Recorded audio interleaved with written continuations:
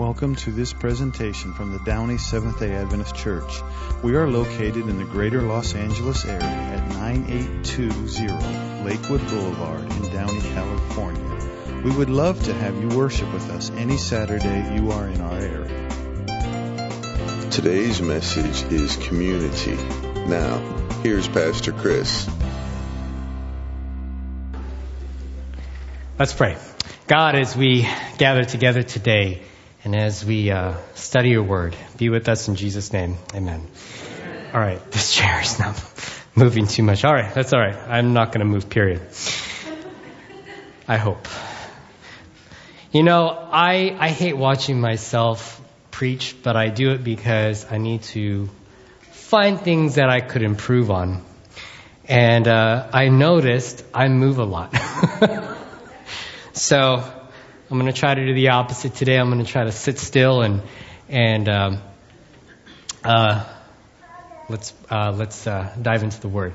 Now, as I was saying before earlier, if you are a young adult or even a teenager, a high school student, I'm going to be meeting with all of our young adults and high school students, if you're interested too, next week, right after church. There will be food. But I need to know who's coming. And we're going to talk about, the main objectives are, number one, I want to be able to get to know our youth and young adults. A lot of you know that I've been a youth and young adult pastor for most of my career, and they're a very important part of our church, and I want to see them thrive. I don't want to see them walk out these doors and walk away. So, I want to hear from you. I want to hear what your dreams and goals and desires for this church, and I want to have a meal with you together. So, if you know of any youth and young adults who would like to be able to partake in this conversation next week directly after church, please have them come see me or contact me, okay? Last week, we talked about prayer and we talked about Bible study. Anybody want to bravely say they did it? Some of you did. All right. That's okay. We all start somewhere, okay? How did you like the Acts model? Was it easy to remember? Adoration, confession, thankfulness, supplication. Okay?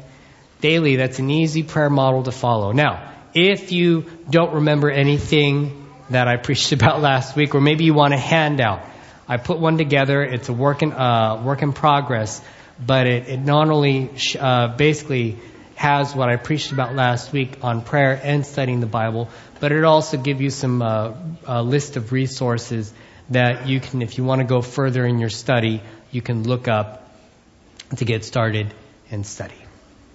All right, so with that, let's begin and talk about community, fellowship, and breaking of bread. Father in heaven, Lord, today we've gathered together as we now begin our next sermon in discipleship and focusing on the community of fellowship and breaking the bread. Be with us in Jesus' name. Amen. So, last week, I read a passage in Acts, and I want to read this together.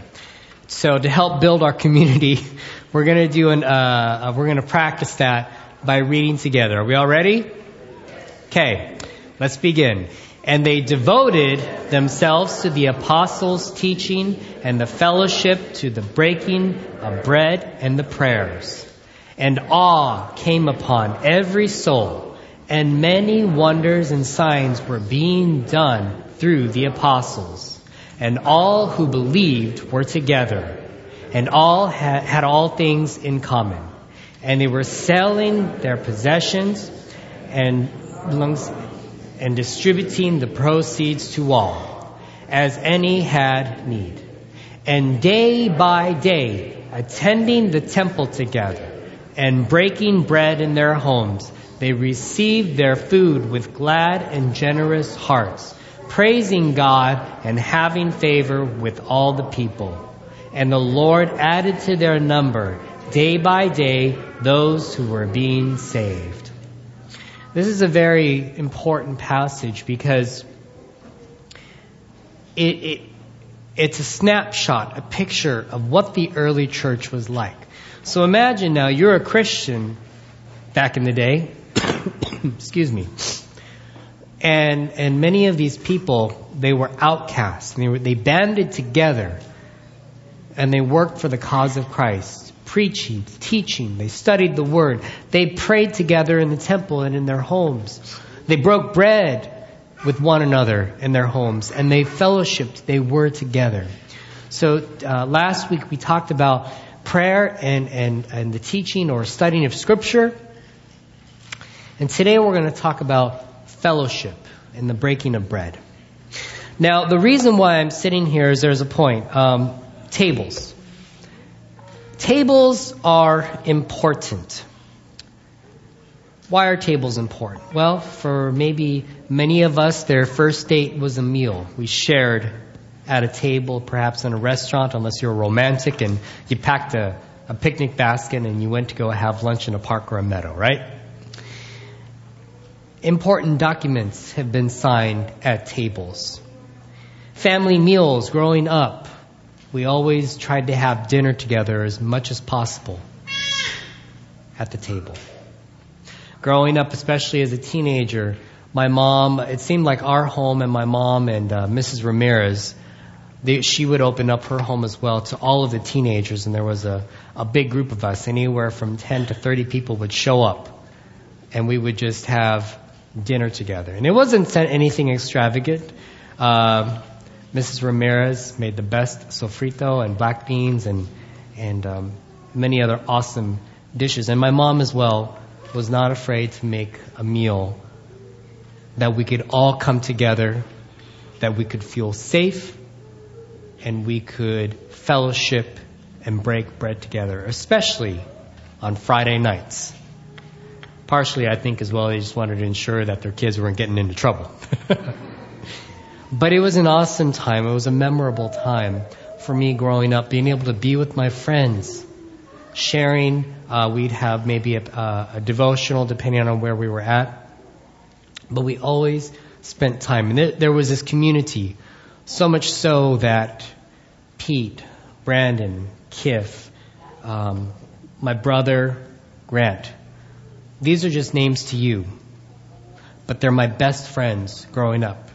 Some of them I don't get to see as much because geographically they're in Portland and I'm down here. And as well, we've all taken on careers that demand a lot of time, and we've gotten married. Some of us have had kids, and so I don't get to see them as much. But when we're together, it's as if nothing had changed. I remember another friend of mine, Bjorn. It's my best friend growing up. I believe we met probably and started hanging out around the ages of maybe 12 or 13. And he lived around the corner from me up Welleber Street in Loma Linda.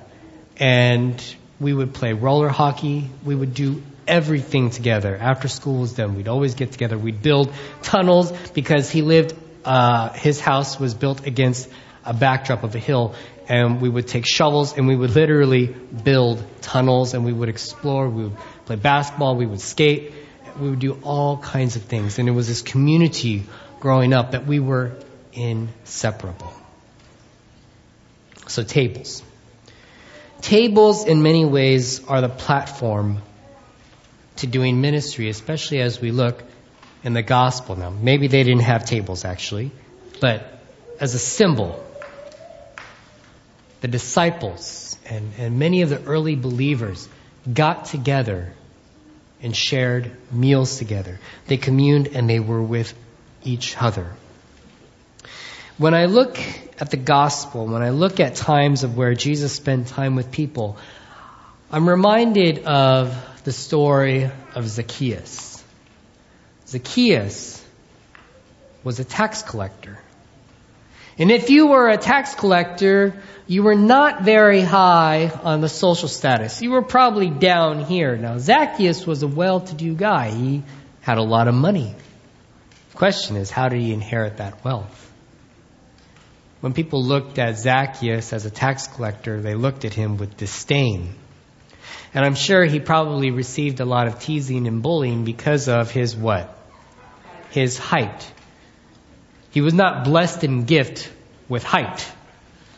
He was compact, economically sized.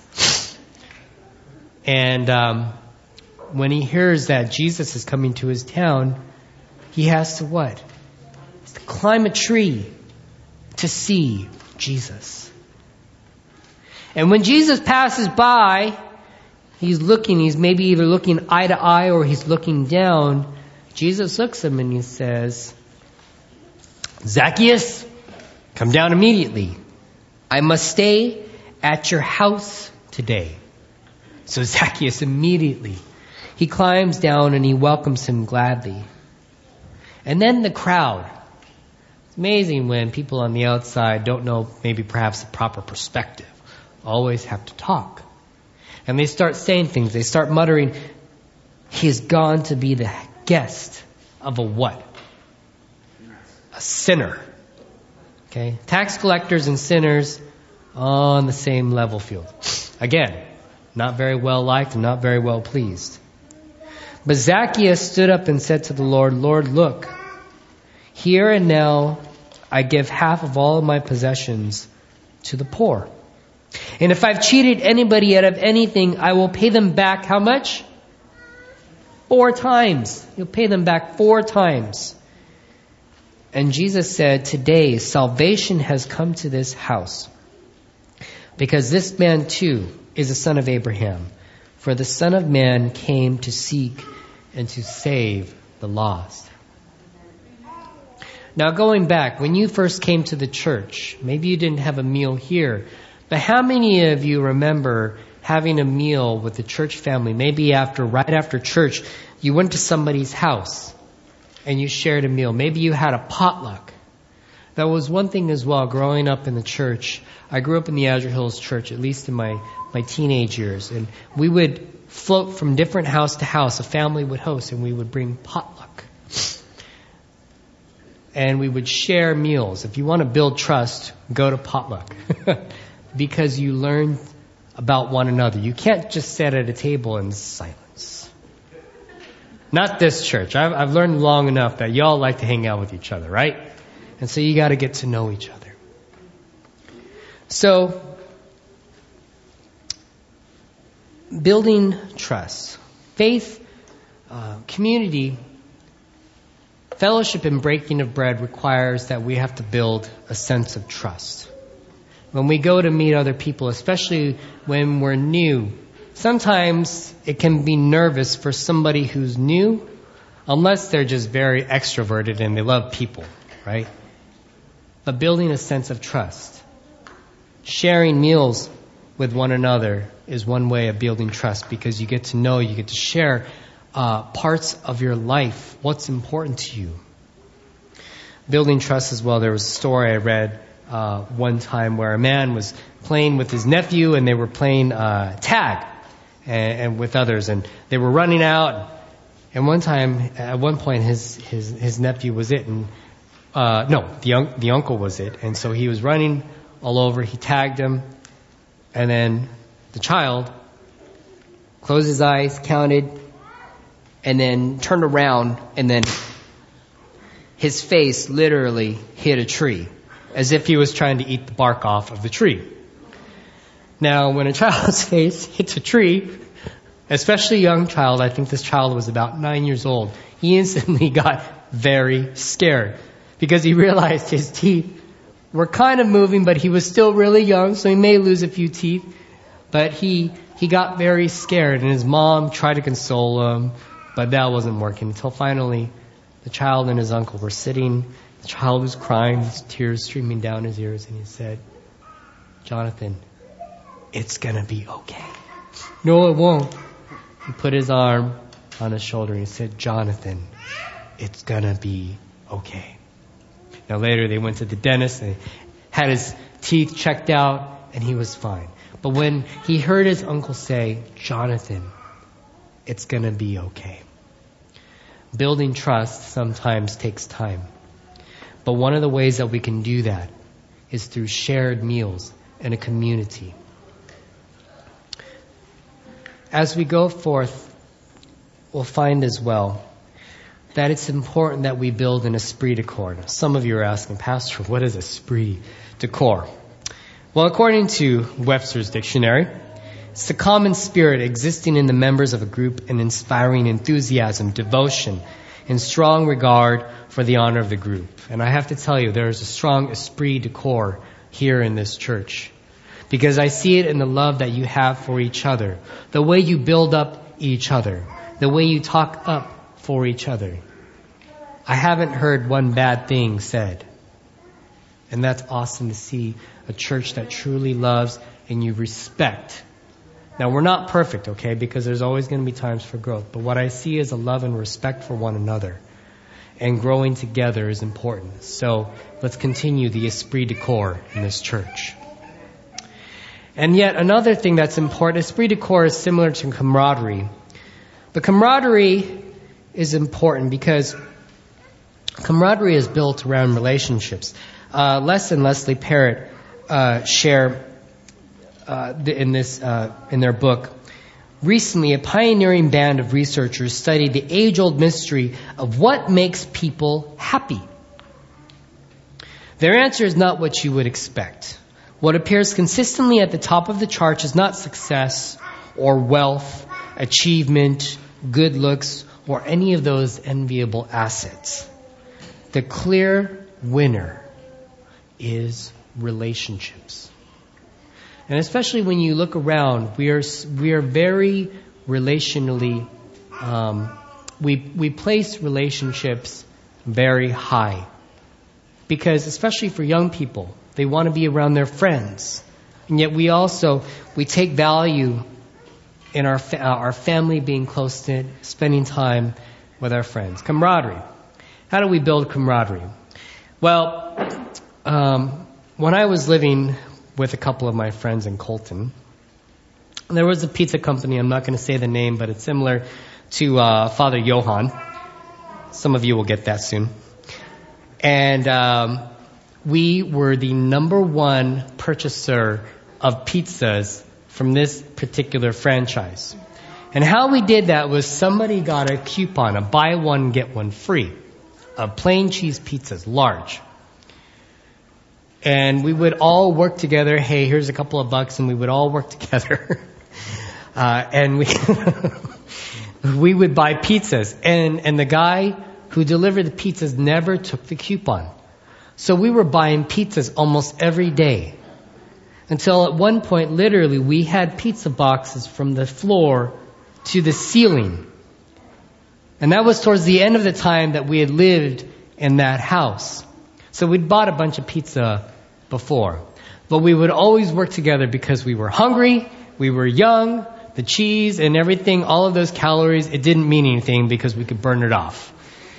How I long for those days again.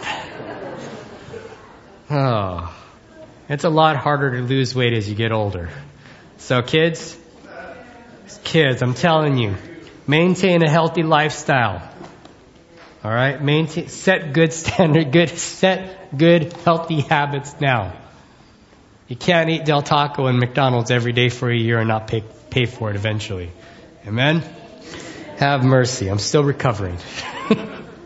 But we would spend time together and we would share pizza. We'd watch the Lakers. We'd watch the NFL on Sundays and we would play video games. And sometimes on Sunday mornings we'd make breakfast together. Somebody would make pancakes, somebody would make eggs, somebody would make the turkey bacon. We'd make all of these awesome different types of foods and we would share them together. That's what built our community amongst, I think there's probably about 7 or 8 of us that are extremely tight. That and Madden football on the PlayStation. So camaraderie. Camaraderie is important. And yet we also, being productive. I read somewhere recently that if you want to be able to be productive, especially in your company, you got to get to know each other. So spend time with meals together. Break bread regularly with one another.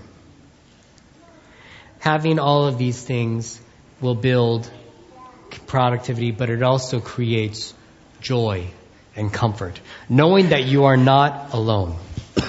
One of the blessings that we have here in this community is that we can come together, as I've noticed that there are relationships that have been built over many years. and of sharing the joys and the challenges of life. Maybe some of us have had a great week and some of us have had some struggles, but we can come together, and I know that at my church we can come together and we can pray about it. Just as we did last week, Lourdes. I'm praying for you. I'm praying for you every day. So we bring our joy and we bring our challenge. And through that, through the community of breaking of bread and fellowshipping with one another, we find strength and we find conviction. And yet together as well, there are opportunities to serve. Because as a community, there is much more that can be done where there's 2, 3, or 100 of us compared to one person. One of the things that I love to do is I force myself to put myself in a position where I can meet others. And over the years, 10 years ago, I started doing CrossFit before it blew up, before it was on ESPN. And there's a sense of community when you're suffering every day working out, whether it's 5 minutes or it's an hour-long workout. It builds strength and community. And it wasn't about trying to look awesome or fit or anything. It was just simply trying to get healthy. And I literally it almost felt like church. Because when I would come in, we got to know each other's names. We got to know about our families. We did life together. We hung out. We had barbecues. And later on, as time went by, when I got into cycling, I joined a cycling group called the Bicycle Friends. It was started by a friend of mine named Jason, where he started a blog.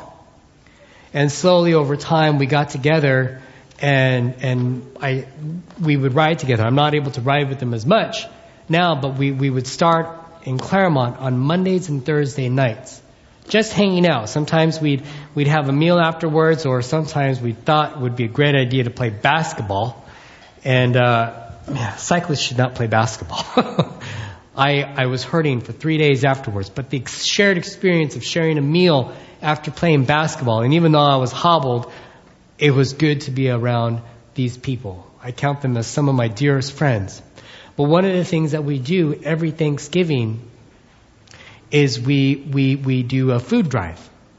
And so I can drop cans off at the local InCycle, at the Chevy dealership in Glendora, because Mike is a rep there, and we would have boxes out where we could set aside, and we collected toys, we collected for Christmas, we collected canned goods for Thanksgiving. And all of this would not be possible without the many bicycle friends that we have, where we're just getting together and ride. But for me, it was an opportunity to be able to meet other people and share and do good for the Lord. So, how do we minister and how do we build community? How do we build fellowship and breaking of bread? We have to be intentional about it. We have to meet regularly with other people and invite them, perhaps for lunch. Even just simply meeting other people. Just saying hello, how are you? How have you been? Did you know that a new person walking into a church, if they can meet and get to know 7 people, we've got more than 7 people here, right?